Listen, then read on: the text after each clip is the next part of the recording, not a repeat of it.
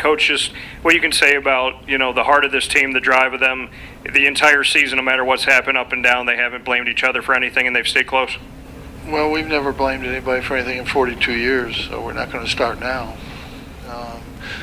We go out, we do the best we can, what we have, and this team has played, as hard as you could ask them to play. Every game they've competed.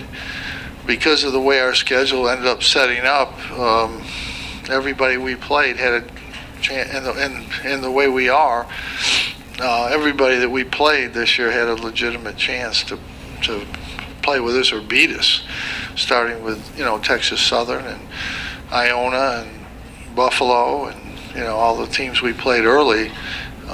We had to maximize our effort in each one of those games to win.